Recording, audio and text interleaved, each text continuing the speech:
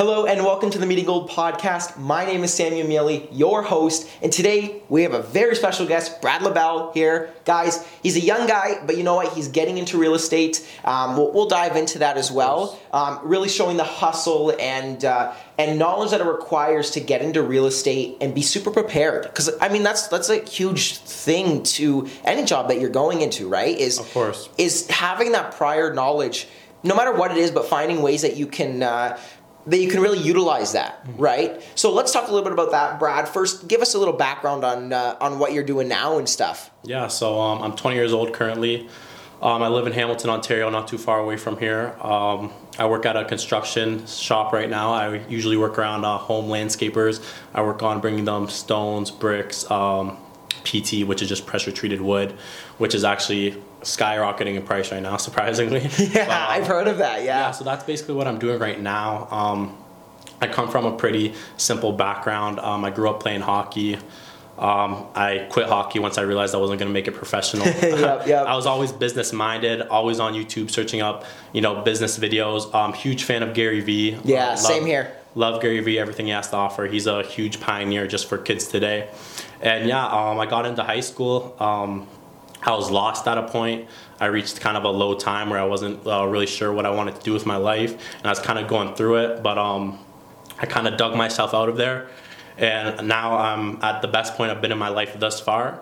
And I'm working on about to get my real estate license, and then I'm going to take it from there and build a business. I mean, it's a big thing. You talk about hockey. I have a couple buddies of mine who are playing hockey and stuff. It's tough to realize like how long you want to pursue that dream for before you move on. And that's like anything in life too, right? Is how long do you want to pursue something before you realize, hey, it's either time to move on, change industries, right? Which is what you're doing. I mean, let's talk a little bit about that. So you are working in construction right now, and then you are on your way to getting your real estate license? Yeah, like I'm done real estate school, everything. I'm just working on getting things sorted out with the brokerage right now and, signing the contract, getting everything paid. And that's literally a month away. Then I'm looking forward to actually taking my first step into the business and, building a referral business around listings. That's basically what I'm going to do. And I'm going to work on building a team of members, and then I'm gonna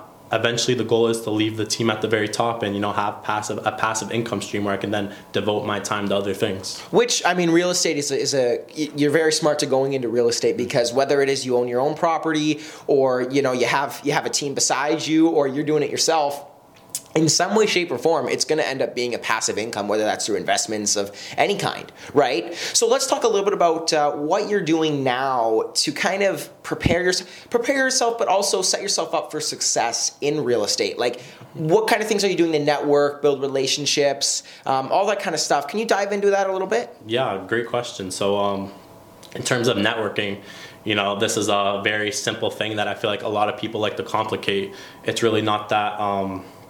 it's really not that hard to take forth in, the app Clubhouse?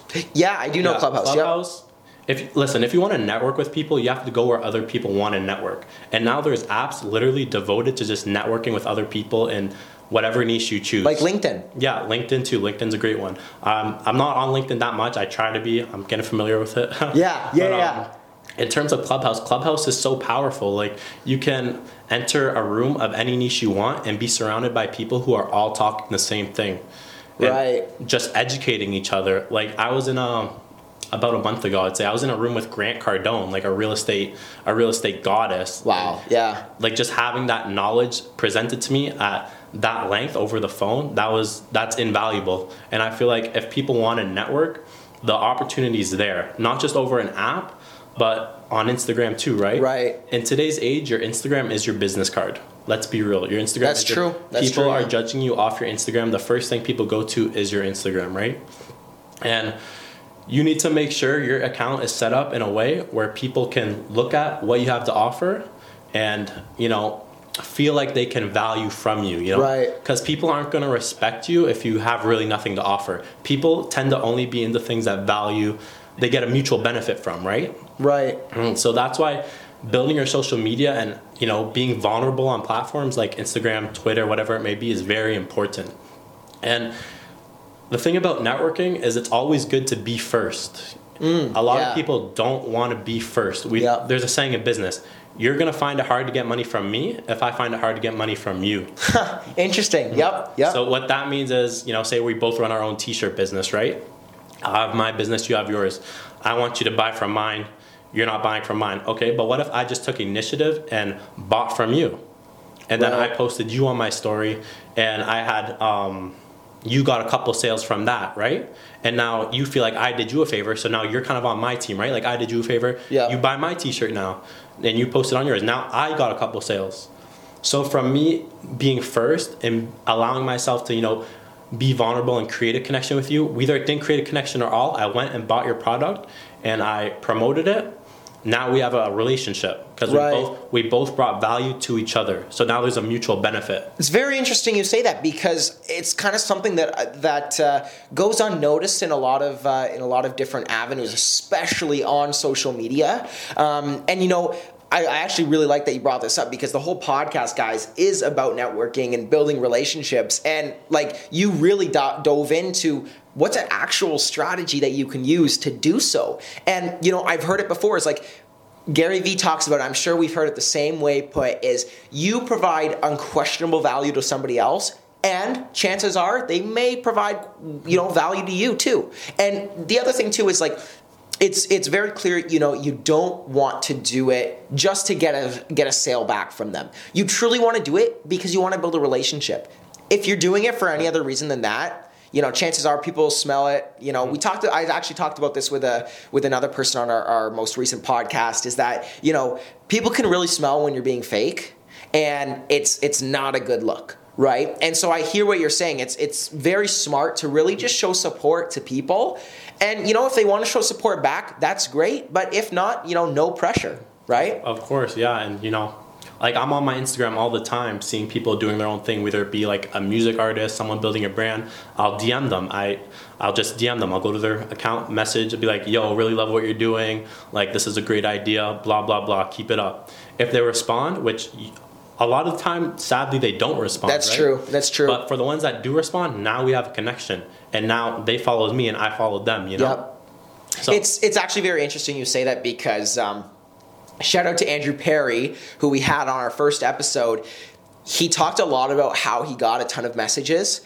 And he actually works hard to respond to almost every single message. Obviously, there's the fake ones and stuff. But because I think it's people think sometimes they may be too good to respond when you're really not. You don't know what you're missing out on unless you know who that person is, right? And so, kudos to Andrew and kudos to you for really seeing that is that, every single time you get a message, at least look at it and then answer back. Say, hey, how's it going? Can you tell me more? Right? Can we have a call? Because 10 minutes isn't going to hurt your life. In fact, if it doesn't do you anything, okay, you knew for 10 minutes of your time, you learned that isn't something you want to get into. Or if it does do you good, right, within that 10 minutes, that can turn into, 10 years of income. Yeah. Really think about it, right? What I guess I'd say is nurturing the people that support you is very important when building anything. Because without these people, you're nothing. Yep. These people, like I said, they are accounting for some of the success you are having. Not that your hard work isn't getting you anywhere, but without these people, you're not going to grow as fast as you would, say, without them. Right. So it's very important you take care of these people. And that's why, brands communicating with their consumers is very important. And I feel like that's being revolutionized in today's world.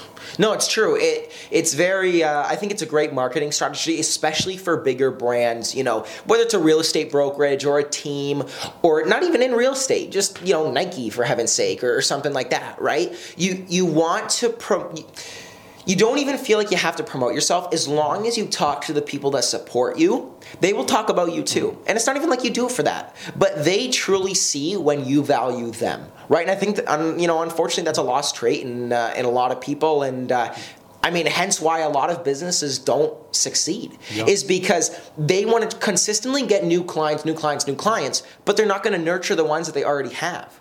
Right? And that's the most important part and even in my business, me doing videos, right? I always try to, anybody who I work with, if they don't work with me a second time, I feel like I did something wrong. And then I try to learn from it, right? And to be honest with you, I think that's most people who want to try to be the best version of themselves think that way, right? And I can tell you think that way as well. I want to work with you as many times as possible. And if you maybe don't see the value, it's ask yourself why. What could I be doing better, to really provide people value and show that I am worth talking to. I'm worth working with, right? So, Brad, talk a little bit about, maybe some things in your past, like high school and stuff, because how old are you right now? I'm 20 years 20, old. okay. So about 3-year difference with you and me, and, just graduating high school and you coming out of it a couple years before me. What were some things that you kind of felt like maybe either prepared you for where you are in, being in a younger audience like high school, or didn't? Like, did classes prepare you? Did being around in the situations that you were in hockey and sports in general, did that prepare you? What kind of things can you touch on with that? Yeah, so high school for me was a very love-hate relationship, I would say. I didn't see the value school was bringing me from my life personally, because I was entrepreneurial, had an entrepreneurial mindset from the get-go of joining high school. So yeah, I dreaded high school every day, man. I did not want to go to school. It was hard for me to get up to class every morning and pretend like I cared about what the teacher was saying, because it just wasn't the path for me. And I knew that from the get-go, but I still found myself in a slump where I felt pressured to go to, post-secondary and attend university and further my education there, which was a big red flag for me. And I knew that, but I found myself stuck in the trap of going down that route anyways. And I feel like that's a trap that a lot of kids get stuck in these days, is furthering that education before they truly know who themselves are. And I actually, I'm writing about that in my book. That's one of the kind of sections I focus on. Yeah. And yeah, man, I was going to school for kinesiology at a point. I was ready to go. I come from a sports background. I wanted to be an athletic physiotherapist. I went up to Brock University down over here in St. Catharines. I was looking at dorms to move into. And I was looking.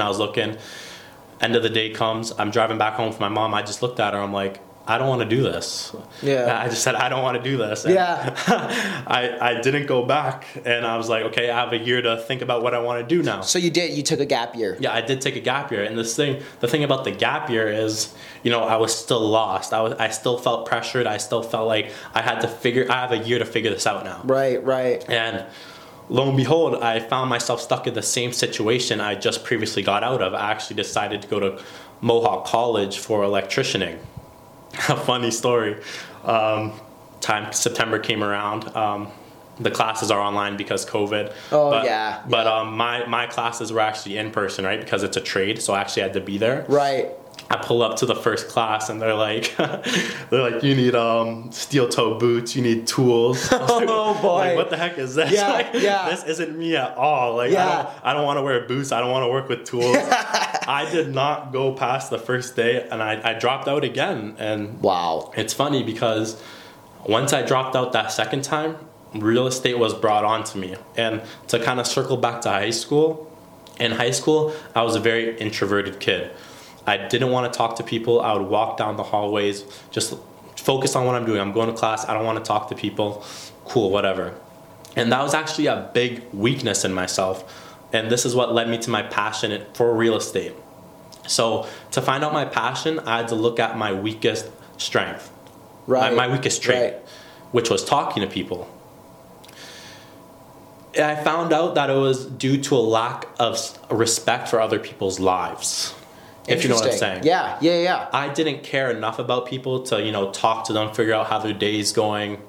And this is what I recognize this in myself. And, eventually I just had to flip my mindset around. And, everyone's put on this world going through their own circumstances, and that everyone deserves a certain level of respect. Right. And it wasn't that I was trying to disrespect them. I just didn't care enough to talk to them. Yeah. And that's okay. I mean, high school, you're a young person, trying to figure out what you're going to do with your life, right? Mm-hmm. It's not easy.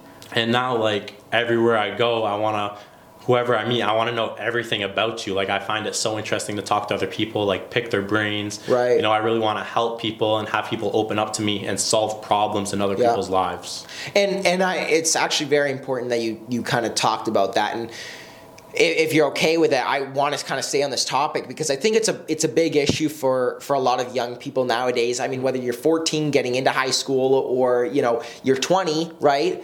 Still kind of figuring out what you want to do. You don't really have a direction. These are kind of the things that you need to listen to is like, try to flip your mindset and wanting to listen to people and hear them because you can learn so much and people respect you so much if you just care and show that you care about them. Right? And that can take you a long distance in life in itself. Whatever career you do, you need to be able to talk to people, no matter what it is, right? And so it's important to grasp that, especially at an early age. And it's good that you grasp it now because, you know, some people don't grasp it till they're like 30, 35 and it's too late. Yeah. Right? And people have moved on with their lives. So it must have been, I gotta say, like, kudos to you for having the guts to really drop out 2 times from college right after taking a gap year. I mean, most people just kind of ride the wave. They're just going through the motions, hoping that, you know, I'll get a job out of uni or college or whatever it is and just go from there. And it's like, that's not how life is supposed to be lived, right? Can you kind of touch on that a little bit? Of course, yeah. So everyone should be living on this earth to live out their purpose. But the people who actually find their purpose is a very small percentage of people.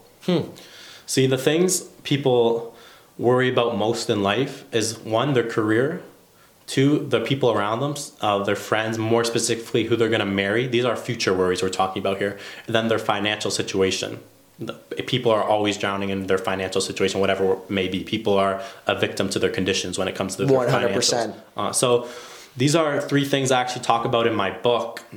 And to bring it back, someone who's not living out their purpose needs to really sit down with themselves and, you know, understand time is on their side.